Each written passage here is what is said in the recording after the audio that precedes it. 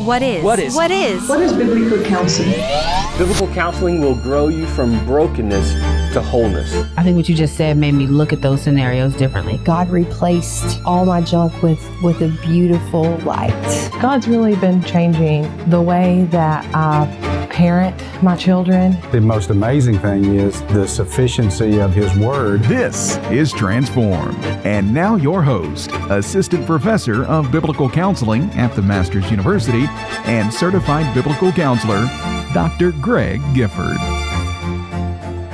Welcome back to Transformed. My name is Dr. Greg Gifford, and we've been talking about fear of man. Yes, I said it, fear of man. I know that is a term that scares some of us. It's a term that we know we struggle with. Maybe you would call it people-pleasing. Maybe you would call it codependency. But whatever you're calling it, fear of man is the reality of what the Bible would call it. And by fear of man, if you were listening to last episode, all I simply mean is that we are putting our ultimate respect in people. So they provide us approval. We honor people ultimately. So they give us affirmation. They make us valuable. We don't want to upset them. That's both people that we're close to, people that we're not close to. So we become very compliant individuals. We volunteer for everything while internally we're somewhat boiling over with frustration and disappointment. We let people walk all over us because we don't want to stand up or to say something. So when you think of fear of man, don't think I'm afraid of people, like there's a human, run. No, just think like approval or people pleasing, to use the term. And I did offer a book that was on the Transform store. It's by Ed Welch, When People Are Big and God is Small. Again, I want to remind you, if you have to skip lunch today to go buy that book, then it is a worthy fast. Unless you have some dietary regulation, I don't want to hurt you. But otherwise, do go buy that book because it's one of those books you just have to have in your library, When People Are Big and God is Small by Ed Welch. So today's episode is going to be about the solution or the remedy for fear of man. And you may be surprised on what the Bible actually says, because in secular culture, sometimes we'll think things like this. We're like, who cares what people think about you? People are dummies. And you're like, well, I'm not, some people are dummies, but I'm not sure that's the biblical antidote to fear of man. Who cares what they say? They're a loser. And you're like, is that I don't renew my mind with that one? I'm not sure that's the way that this is supposed to work. Biblically, the answer is, first of all, not to think less of other people, to put them down. Internally, you're not saying something like, well, yeah, you're a loser, so who cares what you have to say? Moving on. You like my voice? I don't know where that voice comes from, by the way, deep within. So I'm not putting people down. I don't want to minimize people. Internally, I don't want to be dismissive of others. In fact, I think that can be a very dangerous thing to continue to do, to be dismissive. The antidote to fear of man is not to put people down, first of all. And I'll hear this practically and different. It's like, well, who cares what they think? They can't even. And then you fill in the blank with that. It's like, well, that's not the answer biblically. I'm actually to consider other needs is more important than myself. Or Romans 15, I am to please other people. Romans 14, I'm to consider their convictions as being important. So I'm not called to just put people down as the antidote. The other side of that is I'm not to think more of myself. Let me install a mirror in every corner of my house and stare at my own beauty. There you are, good looking. That's not the remedy either. Sometimes the way that I'll hear people approach this is we're like, well, look how gifted you are. Look how smart you are. Look how capable. You do such a good job. You're beautiful. You're strong. Well, those things may be true, and I don't doubt those things are true for some of us, but still, again, that is not the remedy for what happens when I respect people and honor them more than I honor the Lord. The Bible doesn't say think more about yourself. There are clear passages that tell us to think soberly about our giftedness, Romans 12, or to think accurately about yourself, 1 Corinthians 4. So I'm not wanting to say, well, hey, I'm awesome and you're a loser, and that's why I don't care about what you think. But that's just unbiblical, and half the time that's not even true anyways. So when I get down to what does the Bible call me to do, what is the remedy, what is the antidote to people pleasing, it is this. Are you ready for it? I need to grow in my fear of the Lord. if I struggle with people pleasing, fear of man, codependency, if I struggle with those, the answer is not to elevate myself and put people down. The answer is to exalt the Lord, to lift him up, to grow in a vision of who he is. Okay, grab your Bible. Go back to Proverbs 29. I want you to look there with me. Proverbs 29, I covered this last episode and I introduced this idea. This is where we would use the term fear of man. It comes from passages like these. We're going to see in Colossians 3, people pleasing, and eye service is used as another way of communicating this.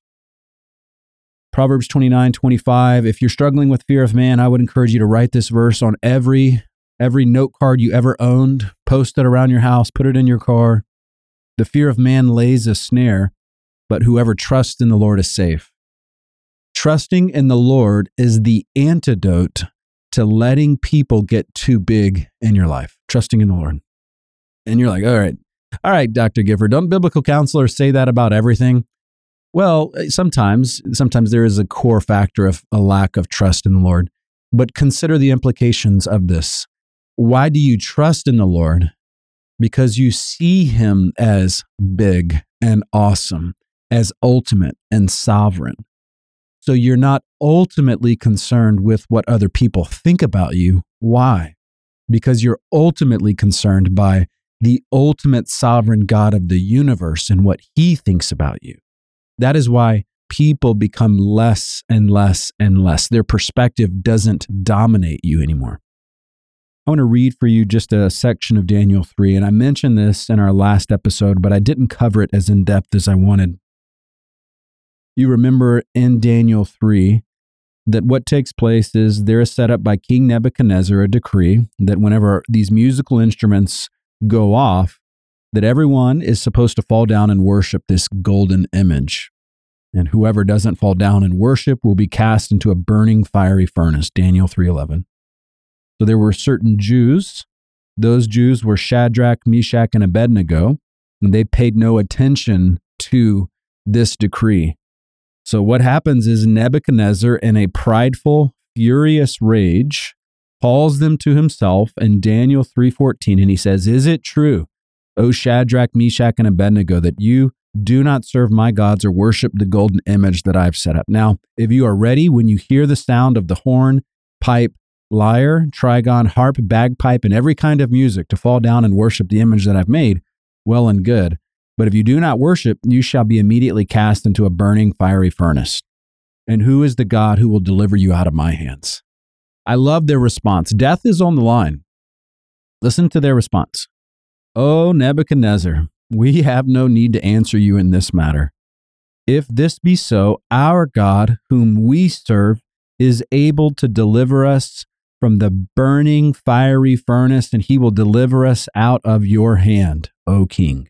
But if not, be it known to you, O king, that we will not serve your gods or worship the golden image that you have set up."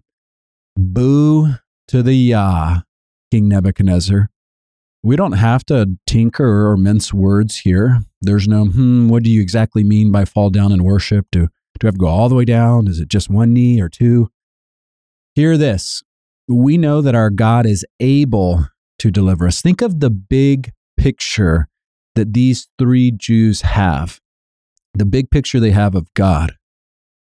Hear this. God has life and death in his hand. He is sovereign. He is completely in control of everybody, and that includes you, O ruler of the earthly world.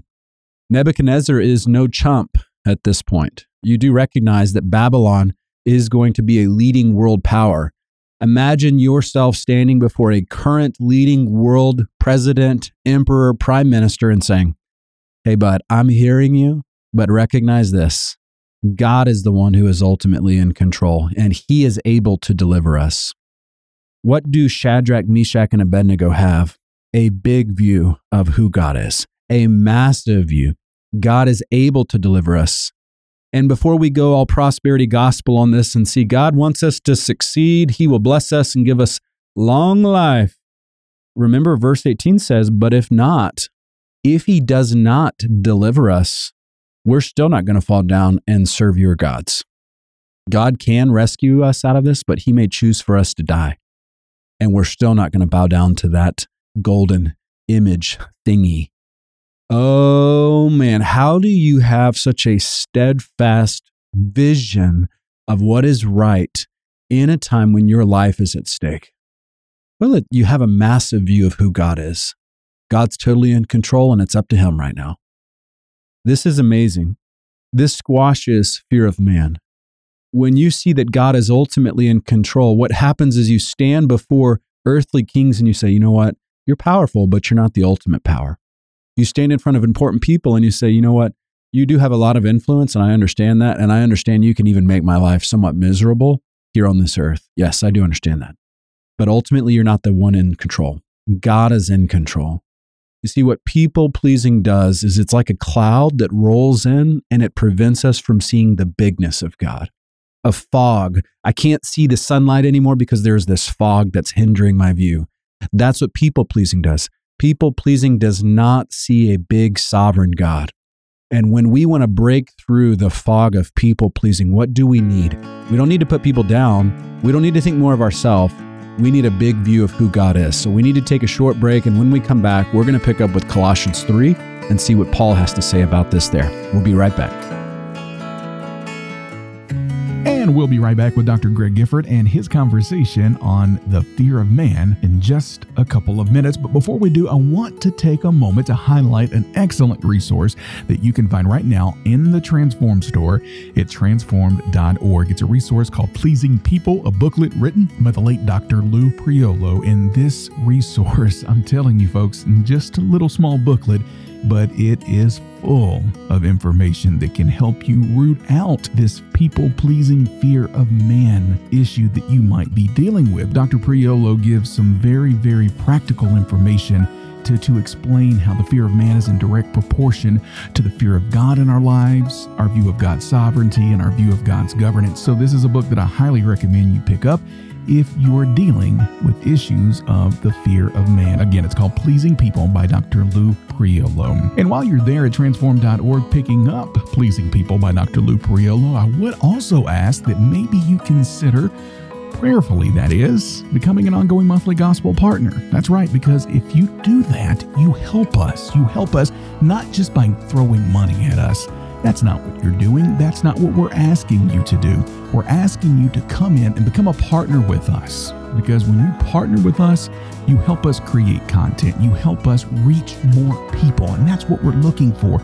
We're not just looking for simple donations. No, we appreciate those too, but we're looking for ongoing relational partnerships. And if you are in a place in your life where you could possibly join us as an ongoing monthly gospel partner, we would certainly appreciate you considering that. You can find out all of the information and get the answers to the questions we know you have at transformed.org. And speaking of reaching people and equipping people, another resource that you can find in the Transformed store is The Gospel According to Jesus, written by Dr. John MacArthur. And this is an excellent counseling primer. If you've been thinking about becoming a biblical counselor, this book will help get you ready for that. The Gospel According to Jesus, you can find it in the Transform store at transform.org. It lays a crucial foundation for understanding biblical salvation. And we all know that is the pillar, the foundational requirement of someone that receives biblical counseling on an ongoing basis. It's The Gospel According to Jesus by Dr. John MacArthur,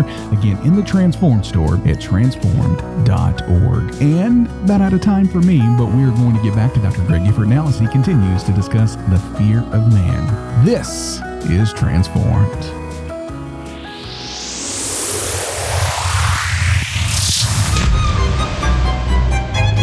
Welcome back to Transformed. We have a tendency to let our feelings be the engine that drives our lives. And when we do, despair is soon to follow. And now your host, Dr. Greg Gifford. All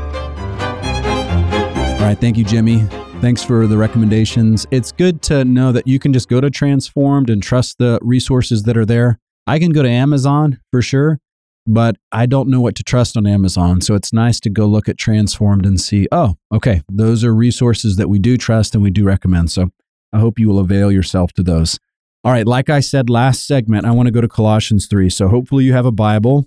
If you're driving, tell your Siri to turn your Bible for you. Is that how that works? I don't know. Give it a shot. See what Siri does.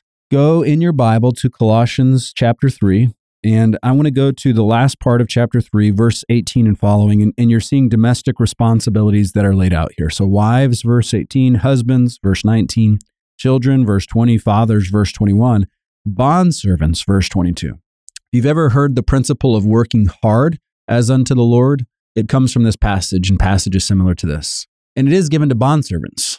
And, a bondservant and a modern day employee, they're not exactly the same thing. We're not indentured slaves to those that we have debts with. My bank, I don't live on my bank's property and take care of it for my mortgage.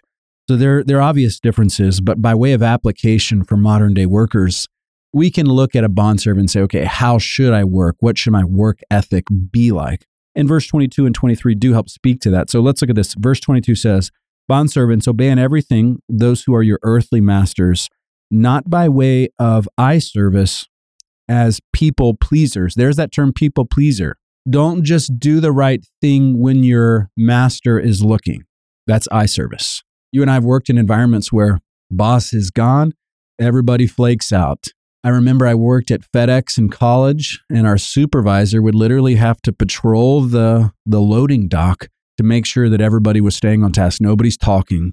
If you don't have an internal motivation to be pleasing to the Lord, then it's like the boss is just going to crack the whip on you if you get caught. So the boss is away, the mice get to play. Now, people pleasers, but with sincerity of heart. What is the antidote to being a people pleaser? With sincerity of heart, fearing the Lord. Whatever you do, work heartily as for the Lord and not for men, knowing that from the Lord you will receive the inheritance as your reward. You are serving the Lord Christ. Okay, I'm going to read verse 25, but I'm going to pause at verse 24 for now. What is the antidote to people pleasing here? Why are you not just working when your boss is watching? Because you fear the Lord. God is watching you. So why do you continue working when your boss is even on vacation? Because God is watching you. God is seeing what you are doing. So what is the antidote? Fear the Lord. You're not working for man, verse 23, but you're working for the Lord. So there are going to be times, and he'll mention this in verse 25, when there's actually a bad boss. What are you motivated for or by? What are you motivated by? You're motivated by pleasing the Lord. So verse 24 adds something that's unique. Knowing from the Lord you will receive the inheritance as your reward. You are serving the Lord Christ. There is a reward that comes when you are honoring God in your work. And even if your boss thanks you for it or pays you for it or does not pay you for it, in the end, you are working for the Lord and He will reward you. Believers, we know that at the judgment seat of Christ, the Bema seat, the reward seat, so the Bema and reward seat, there is going to be an actual reward for a faithful life.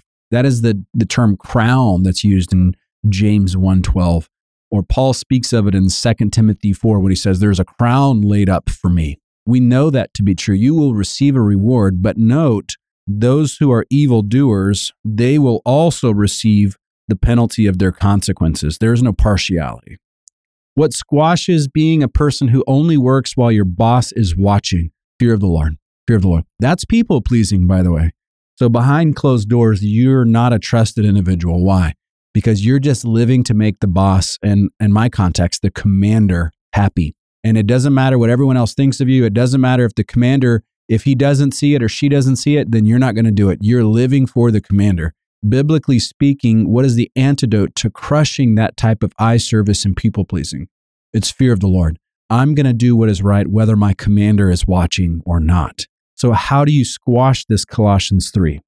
Fear of the Lord. I want you to go to one more passage with me. Go over to Galatians. Try not to spam you with too many. That way you can remember some of the things that I've said. But look at this juxtaposition that is mentioned here. And Paul does use this in the context of speaking the truth to this group of churches. He says in verse 10, "For am I now seeking the approval of man or of God?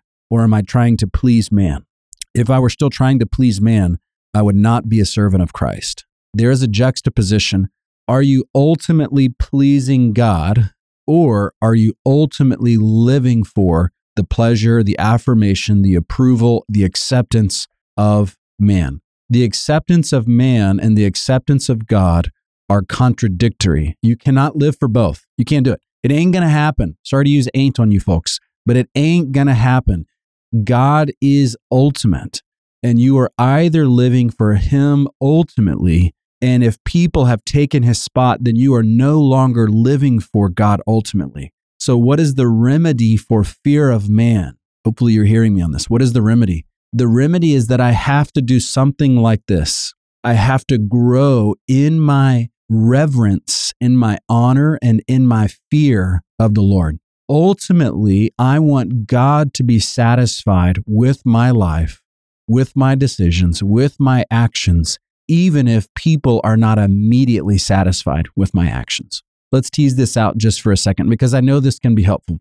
Some of us have been so harnessed by, so trapped by what people think of us that we've never actually been able to turn that corner and say, but what does God ultimately think about me? We go to individuals to be liked and affirmed. And if we don't have affirmation from other people, we are unstable. We're emotionally distraught. We're discouraged. Some of us need our bosses to give us an attaboy, so we keep working hard. And if we don't get the attaboy, if we don't get the praise, if we don't get the promotion, then our attitude goes sour and we don't work as hard. Some of us in our family relationships, we need appreciation, and we need it too much. We're only going to do that kind gesture for our family if you say thank you, and you didn't say thank you. So guess what? We're not going to do it. Or you've been unkind to us today, so we're definitely not going to be kind in return. What is all of that representative of? It's representative of us being individuals who need people too much. One of the things that Dr. Ed Welch says in the book, When People Are Big and God is Small, is he says that some of us, we have to learn how to love people more and to need them less. Can you imagine how freeing it would be to enter into a conversation, to simply care about what that person is saying, and not for a nanosecond, a micro nanosecond, or whatever the smaller version of a nanosecond is, not for that, think, what are they thinking about me? Do they care about me? Do they think I'm cool, smart, put together? In that moment, how do we become a better family member, friend, worker? How do we become less needy individuals? We do that by growing in our fear of the Lord.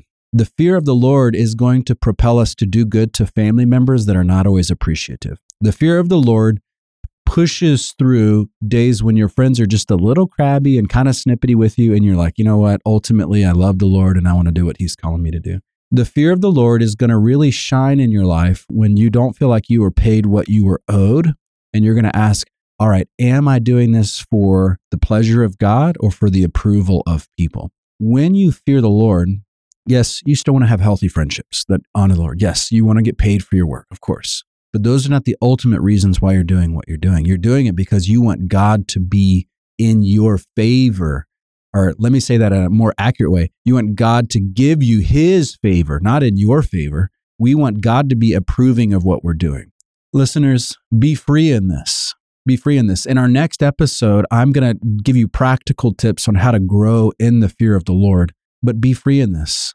If you're wrestling with fear of man, what do you need? Don't put people down and minimize them. You're a loser.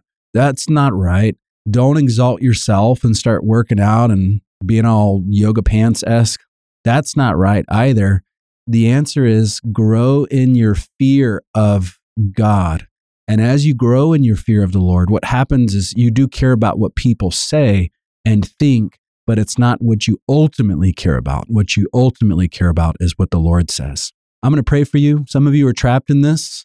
Some of you have kids that are trapped in this right now. I'm going to pray for you that the Lord would give you wisdom on how to get out of that and to be free, and how to help your kids navigate these waters that they're kind of stuck in right now.